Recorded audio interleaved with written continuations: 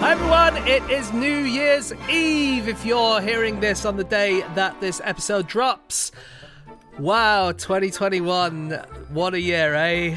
Whew, dear goodness. Well, we got through it, and 2022, I'm sure, will hold lots and lots of exciting things for all of you people and all of us as well. So what do we have for you this week? Well, we have a compilation of outtakes from our latest tour. We like to think that we are the pros. We've been doing this for 400 episodes. We've been doing it for almost 8 years. Surely everything is so slick that nothing ever goes wrong. Well, if you've actually been to one of our shows, you know that things quite often do go wrong. Sometimes we say things that we can't possibly put out on the podcast unless I very heavily censor them. Sometimes there's a really good fact and it just doesn't quite fit in the final edit. Sometimes the set just falls to pieces all around us. And so what I've done is I've collected all those things together and put them into a compilation of all the craziest bits from the last few months of touring Fish. Really hope you enjoy it. We'll be back with a normal episode for the first show of 2022. For the time being, hope you enjoy the show. On with the podcast.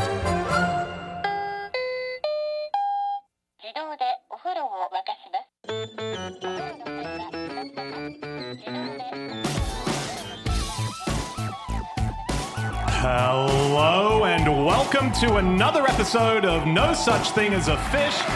My name is Dan Schreiber. I am sitting here with Anna Toshinsky, Andrew Hunter-Murray, and James Harkin. And once again, we have gathered around the microphones with our 4 favorite facts from the last 7 days. And in no particular order, here we go. Starting with fact number 1, and that is James. What? Wait, did you not bring your microphone? Do you know, I'm so relieved about that because I forgot to bring my drinks on. All right, you two go. I'll cover it. Should we start again? So it turns out... Unbelievable. Right. Listeners at home, James forgot to bring his microphone. Anna forgot to bring her drink. We're back in a minute. I can't work out which is worse. I'm here, Dan. Thank you, Andy. Dan, I don't think anyone's noticed. I think if we go straight to me then, though... Brilliant. It's hilarious you didn't bring your microphone. I think what's funny is it was only when I was speaking. I started speaking, I'm like, my voice is a lot quieter than normal. And you started looking at your empty hands and you were like, what? Amazing. Absolute pros. 8 years we've been doing this. Okay, it's time for fact number 1, and that is James. Okay, my fact this week. It's going to make no sense in the edit when this show goes out.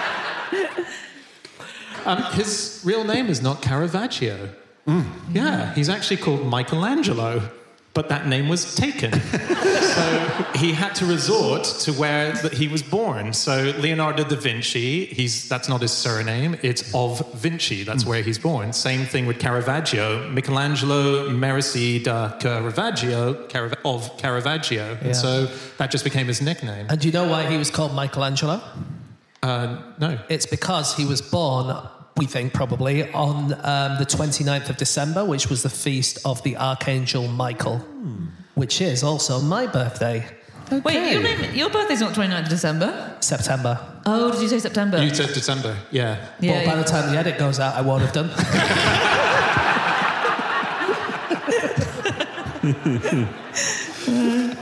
Is there a reason why clownfish are so good to experiment on? Do we know? I'm actually not sure. We've probably mentioned it at some point in our 300 podcast, so you should go back and check. Just kind of funny. Yeah. Good looking, yeah. Photogenic. You can fit a load of clownfish in the same car, which is useful for research purposes. That's something. And do you know why he was called Michelangelo? No. It's because he was born, we think probably, on the 29th of September, which was the feast of the Archangel Michael, which is also my birthday.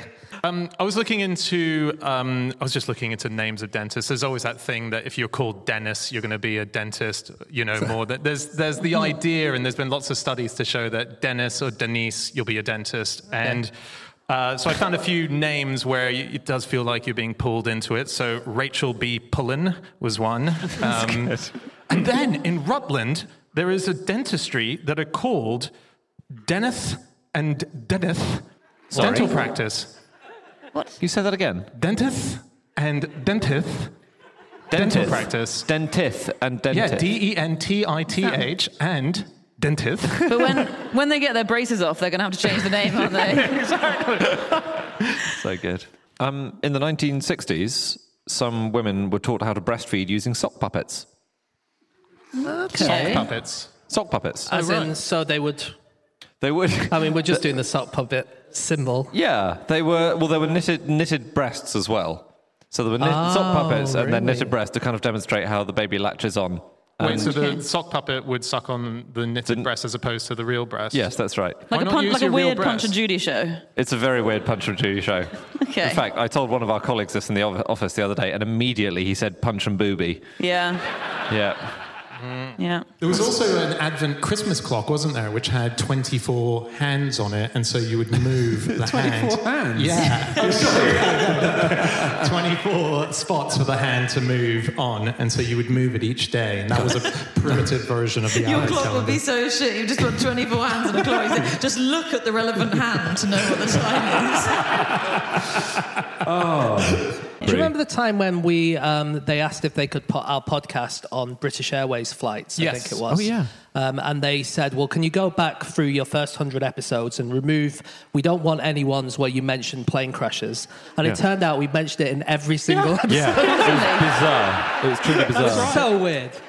Yeah, it was weird. We've already done it in this one. Yeah. Do you know, can I just say a non-orgasm thing to do with llamas, which is that llamas, there was a photo that was taken in the 20s, which led to an international incident where Tibetan monks from, I think they were Tibet, were flown over, and there was a photo taken of them with llamas. And, yeah, and this caused... So a llama with a llama was the idea the British did when they brought them over. And it led to big problems because... So this was part of publicity for a 1924 film, which was filmed by a guy called Captain John Knoll, who provided, for me, the greatest fact that I think I've ever brought to this show, which is he said that it's easier to escape a female Yeti than it is a male Yeti, because female Yetis have such long dangling boobs that before they can chase you, they need to chuck them over their shoulders and tie them like a scarf. Otherwise, they might trip on them as they're chasing you.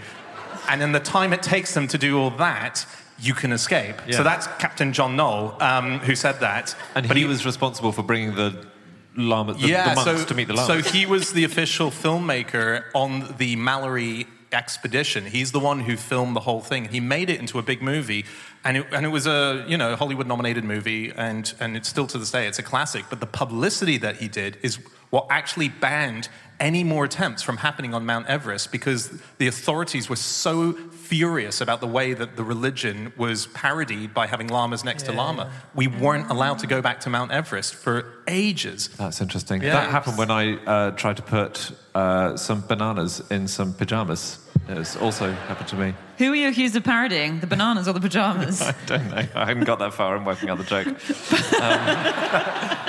Here's one really weird thing. I don't know if we can do this in the UK. I unfortunately found this way too late in the day to research this a bit more, but in other countries this definitely happens.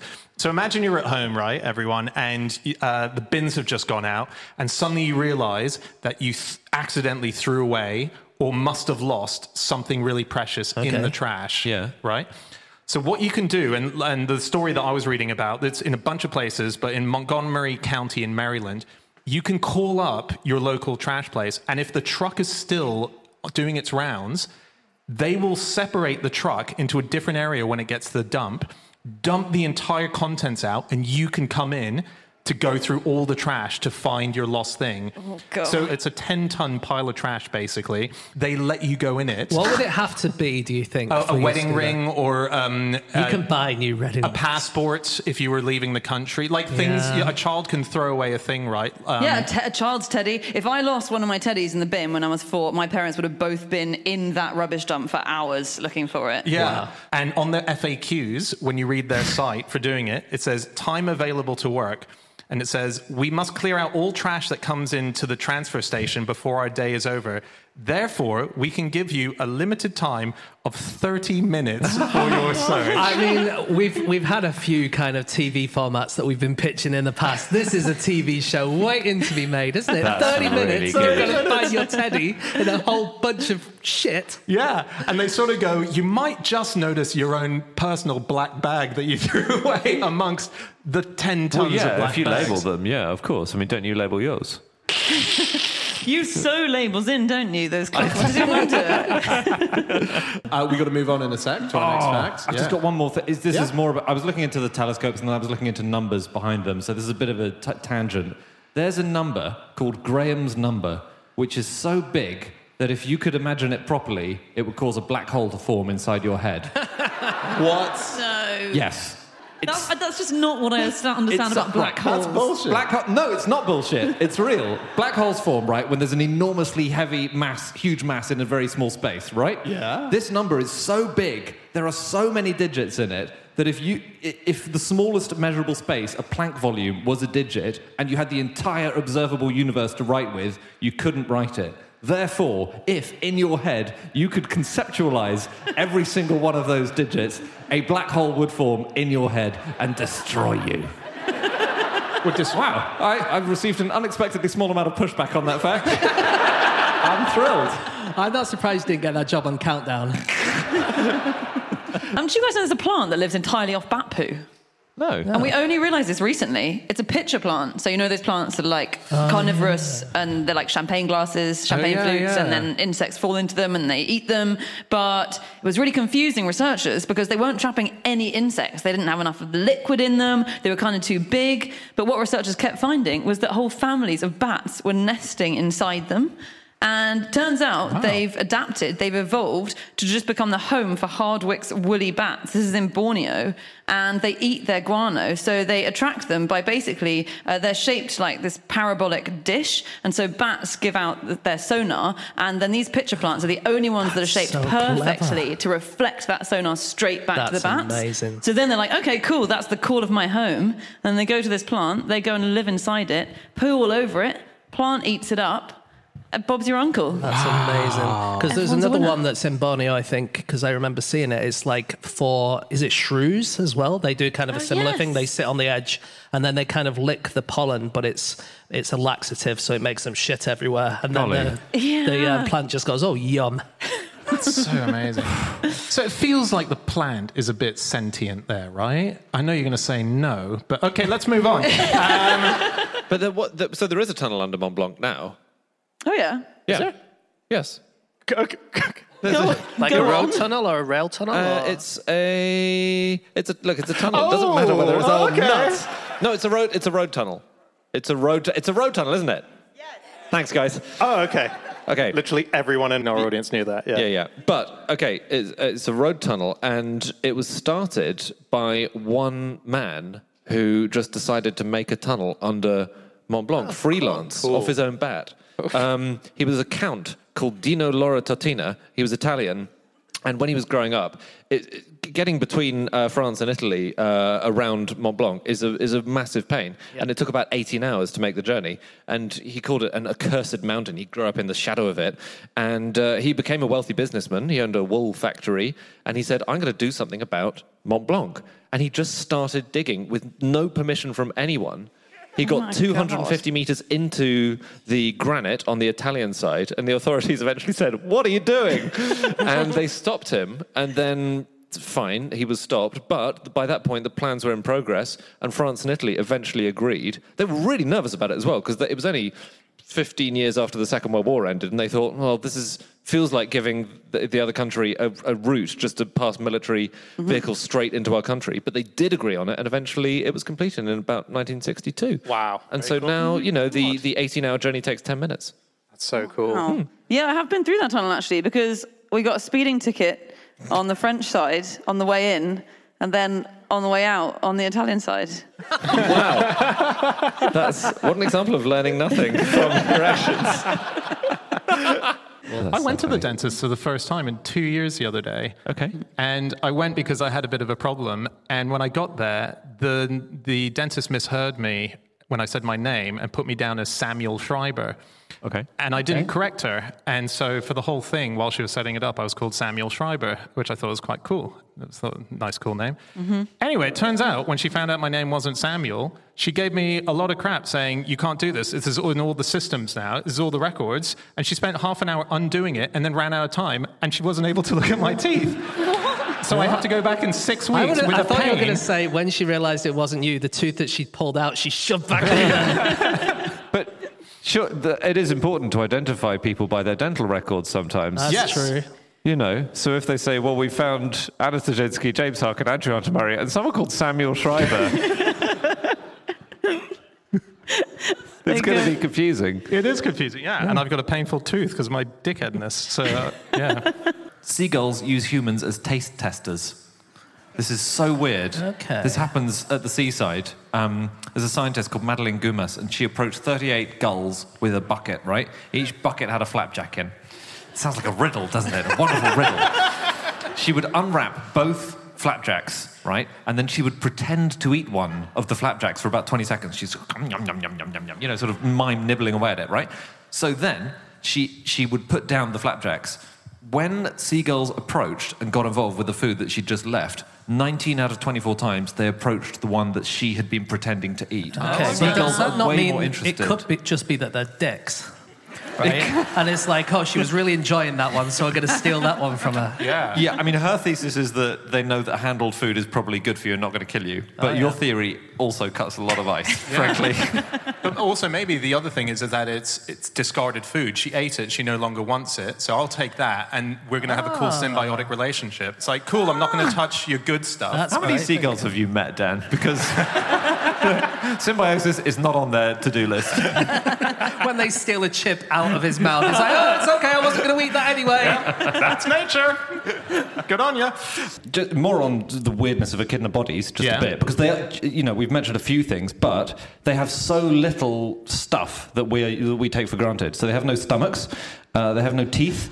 They just have to crush their food up against the roof of their mouth with their tongue. Yeah. They have no nipples, so when the baby hatches and is in a little pouch, there are these glands which just leak directly out of their skin. They're very basic, basically. And they they have to pop when just for the baby itself. Yeah. They have to kind of like curl up and pop it out of their bum so that. Yeah, because they're an animal that is called like monohole. I don't know the word. Monotreme. Yeah, that's it. It's sort of fact number one about echidnas on the Wikipedia page. They are a monotreme. Monohole. I missed that episode of The Simpsons. Monohole. They are one-holed. It's their bum and their everything. It's everything. It's yeah. everything. Cloaca, right? Like that kind of thing. It's a monohole. Okay, so they bring it up, and then the baby sort of pops out, and obviously there's an egg which is cracked and it pops out, and then they have a pouch, much like a kangaroo does, and the baby crawls along, and it goes inside, and that's where the milk is secreted into. Wait, are you talking about echidnas? Yeah. That's not what happens. Oh, shit. I thought How is it the was baby crawling along? It's in an egg. It's what? The baby's in an egg, right? So the way the mother... No, it's like a kangaroo, isn't it? A joey who It's climbs not. I'm up. afraid that's the difference between your monotremes and your marsupials. your Dolby tremes. Yeah.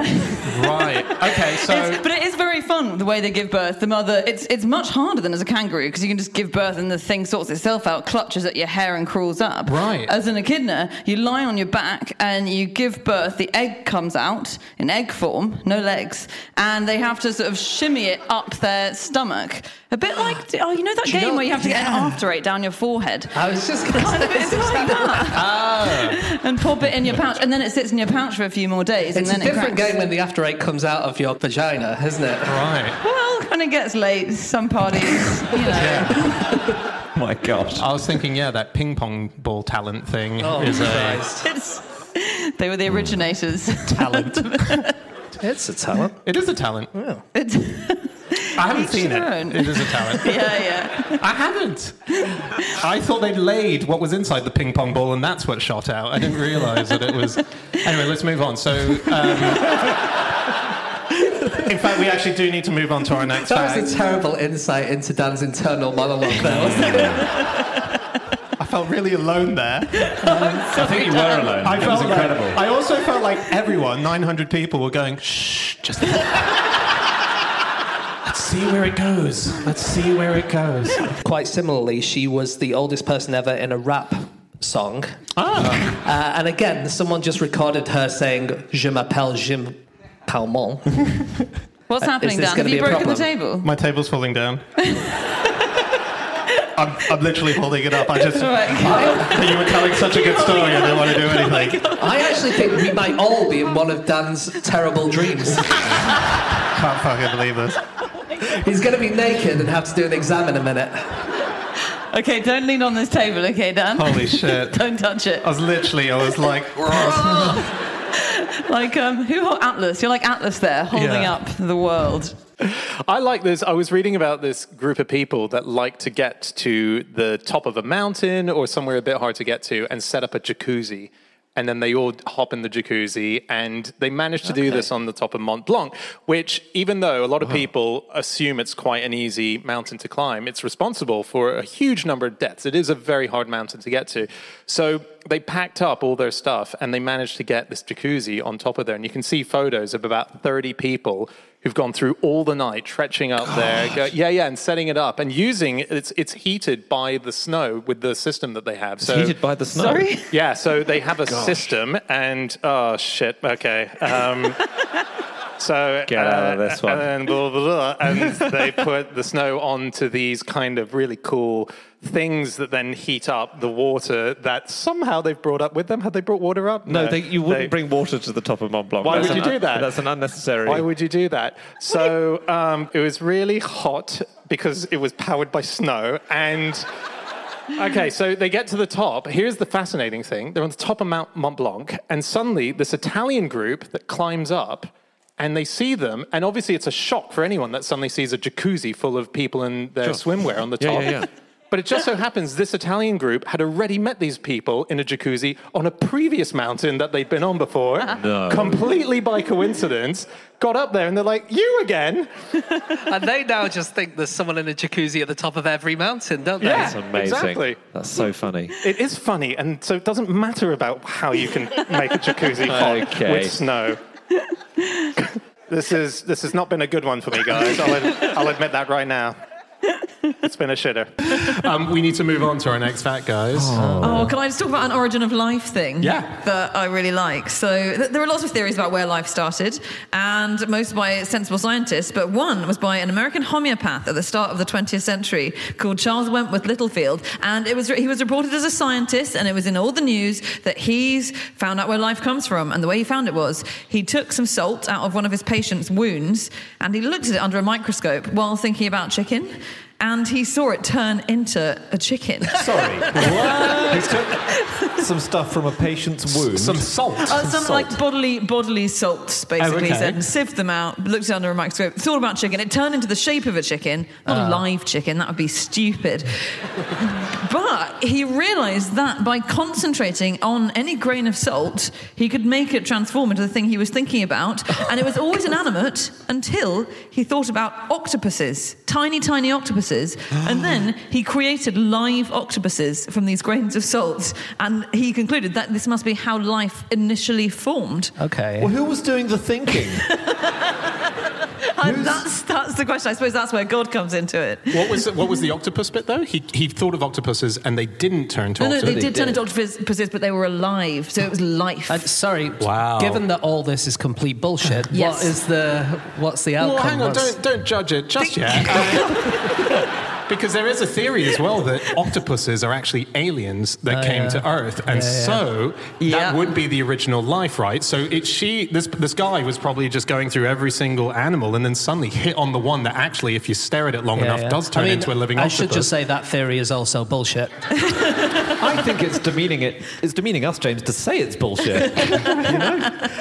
So what, was he just crazy, this person? Yeah, he was just taken vaguely seriously in the news at the turn of the century. Wow. And, I like the idea. And who's tried it? Who's tried looking at salt and thinking of an octopus? Not me. Yeah. So don't knock it. Well, listen, okay, this half of the table thinks there's something to it. That half of the table doesn't. I'm not signing up to this.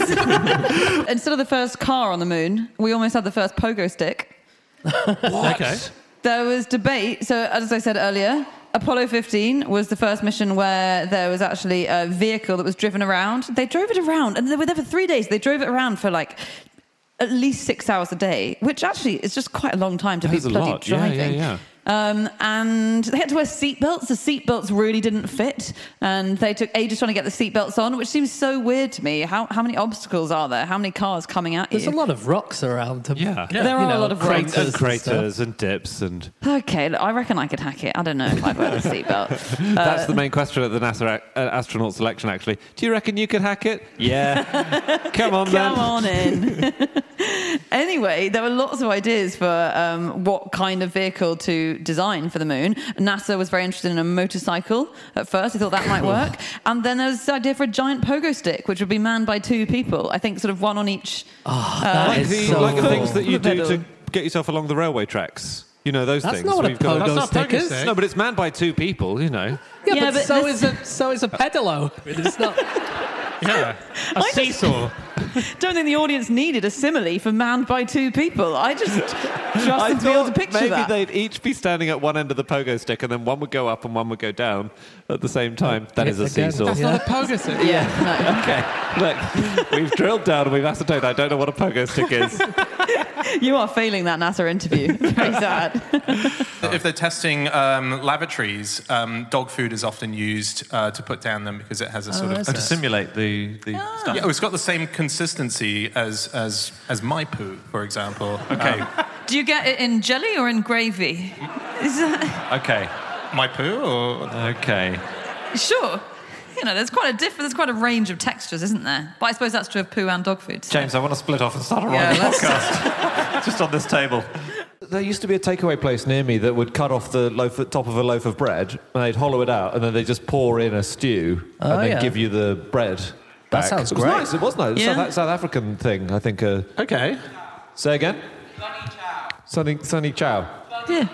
Bunny chow. I don't think it was a bunny in it. I think it was a vegetarian option, but it's very nice. Wow. William Christmas, very quickly. The aviator. He claimed to be the 3rd person to fly in America, but we think he probably didn't because his planes were all terrible.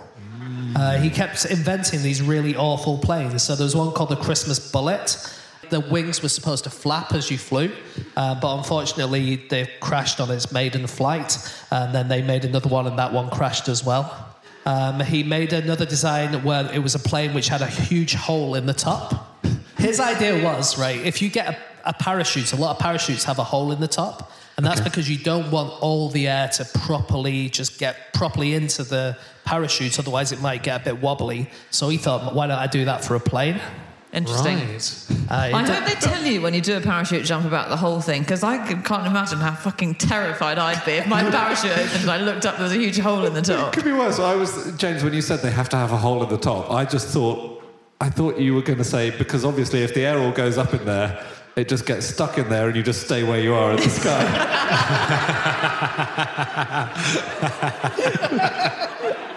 That's how that works, yeah.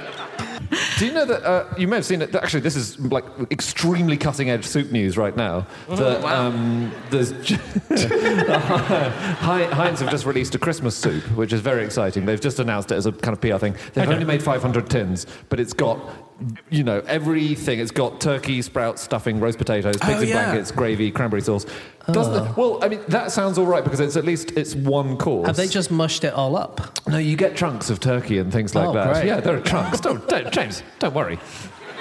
There are chunks. Yeah, great. But it could be worse because in 2013, Game, the video game people, they launched a thing called a Christmas Tinner, which was for people too addicted to video games to cook anything on Christmas Day.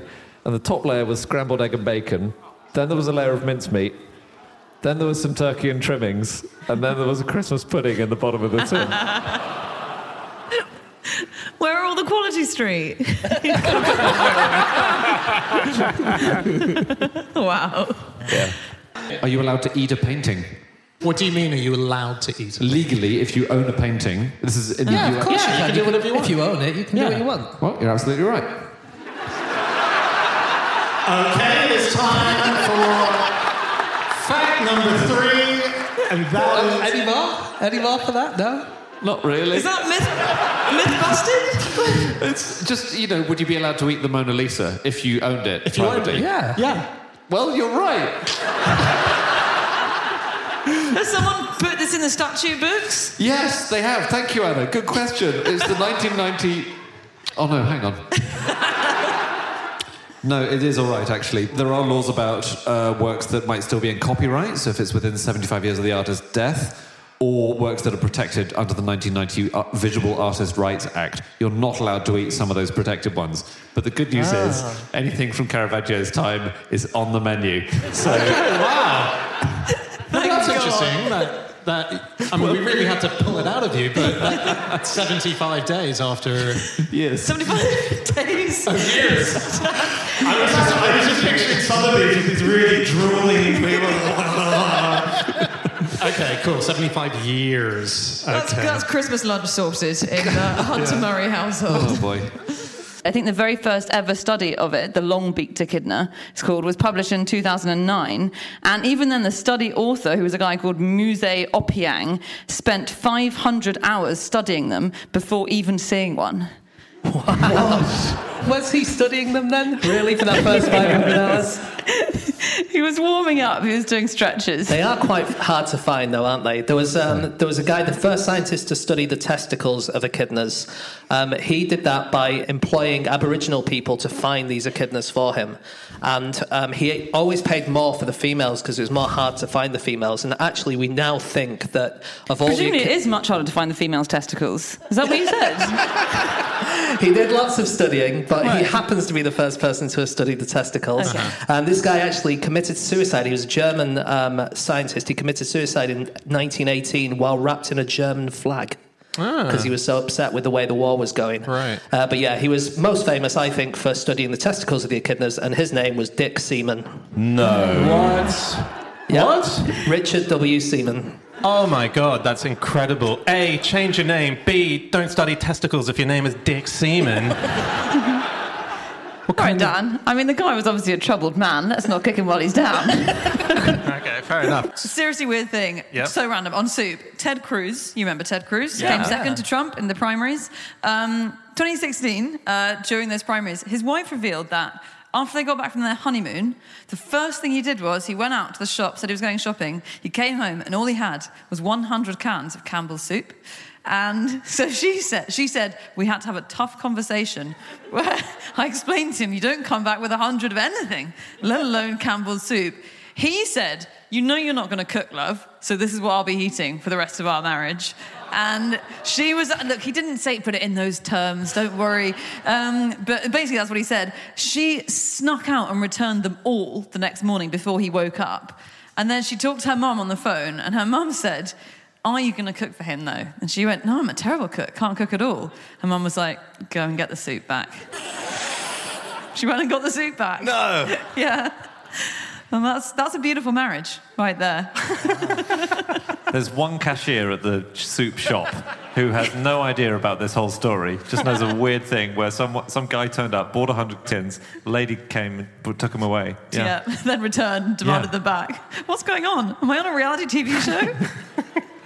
Can I tell you one more trick? Yeah, well, we're going to have to wrap up in a sec. Okay, this is a trick by one of the greatest magicians of all time, Robert Houdin, who Houdini got his name from. This is the trick. He would take a handkerchief from an audience member. He would turn that into a phial of liquid. He would pour that liquid on a dry twig. That would sprout and grow into a bush. The bush would then grow oranges on it. Robert Houdin would pick the oranges off the bush. He would throw them into the audience one by one. At the final one, he would split open. Out of that final orange, 2 butterflies would fly, living butterflies, holding the handkerchief between them. No! And return it to the audience member. Return it? The butterflies would return it? And we're going to do that tonight, ladies and gentlemen. But unfortunately, no one has a handkerchief anymore. Sorry! Can I just tell you one more thing about postcards? Yeah, sure.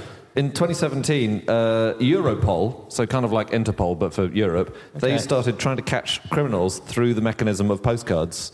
They developed these postcards, each one featuring one of Europe's highest-profile fugitives And they said things like, dear Arthur, Belgian fries are the best, and we know you miss them. Come back to enjoy them. We'll have a nice surprise in store for you. That was for a famous drug dealer. So did they send them to him? Did they send the postcards they just to him? Published them and made people aware that these people were on the run. Because I was going to say, if he knew where he lived, to send him a postcard. That's true. It's so true. Hi, David. We've been trying to get hold of you because there is still so much to discuss. Please get in touch soon. The police. That was for someone accused of multiple, quite serious sexual offences. And they won an award for it. And 3 criminals were For the actually... sexual offences? They didn't win a... Sorry. Okay. It's hard. It's very hard to transplant testicles, obviously, onto a different part of the body. Oh, sorry. What? So, actually...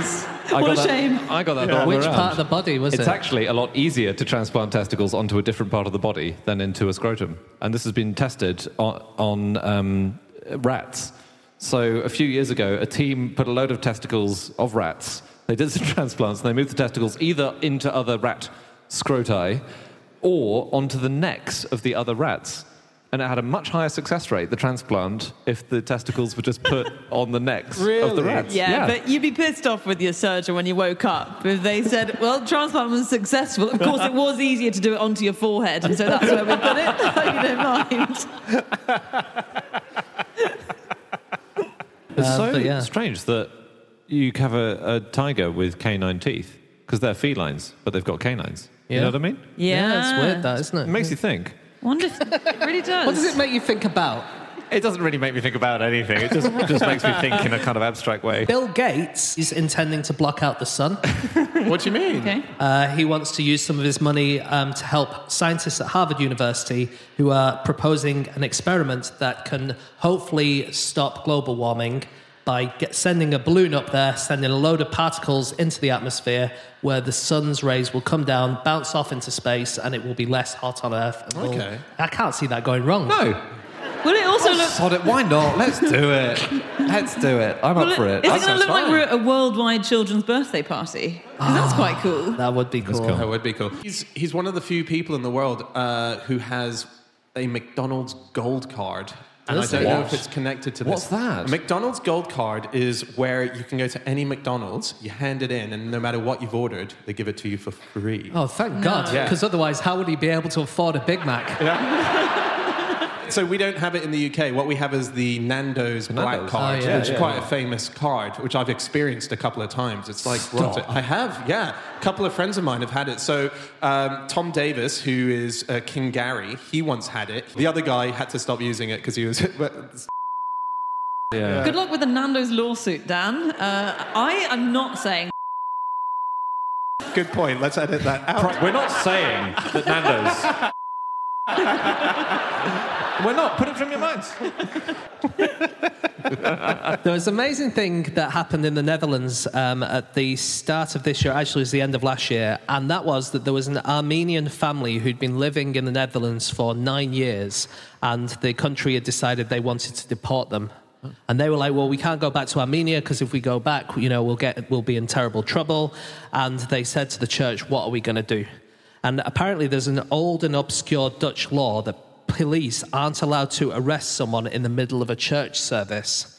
And so the local church started a mass that went on for 24 hours a day for 97 days.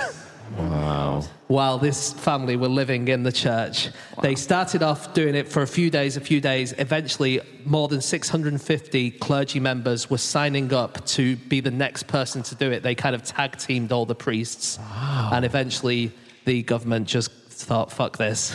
And they went, fine, you can stay. Oh, really? Yeah. I would have thought they'd go, fuck this, we're going to walk in and arrest you anyway. But it's the law. You can't break the law if you're a government, can you? What? Well. Caravaggio died, maybe, of sunstroke, we think. Really? Yeah, well, this is what people have claimed. I couldn't find what their evidence was, except that So researchers, there's this big mystery of how he died, all shrouded in mystery. Like, was he murdered? Was he poisoned? Did he have syphilis? And they thought in 2010 that they found some of his bones, fragments of his bones. They studied his bones, these researchers, and they said it showed signs of lead poisoning and syphilis, but they think what eventually killed him was sunstroke. And then the only evidence I could find that they had was that 1610 was an extremely hot year. Stands to reason, doesn't it? That makes sense, yeah. It's been quite cold this winter. In future, every single person who died this year, people will look at them and go, I reckon that was the cold that killed this one. I'm not sure they will. I think there might be... It was a very heavy cold, put it that way. A bit too much Nando's, I reckon. No, we can't keep that in. You have to. It has to stay.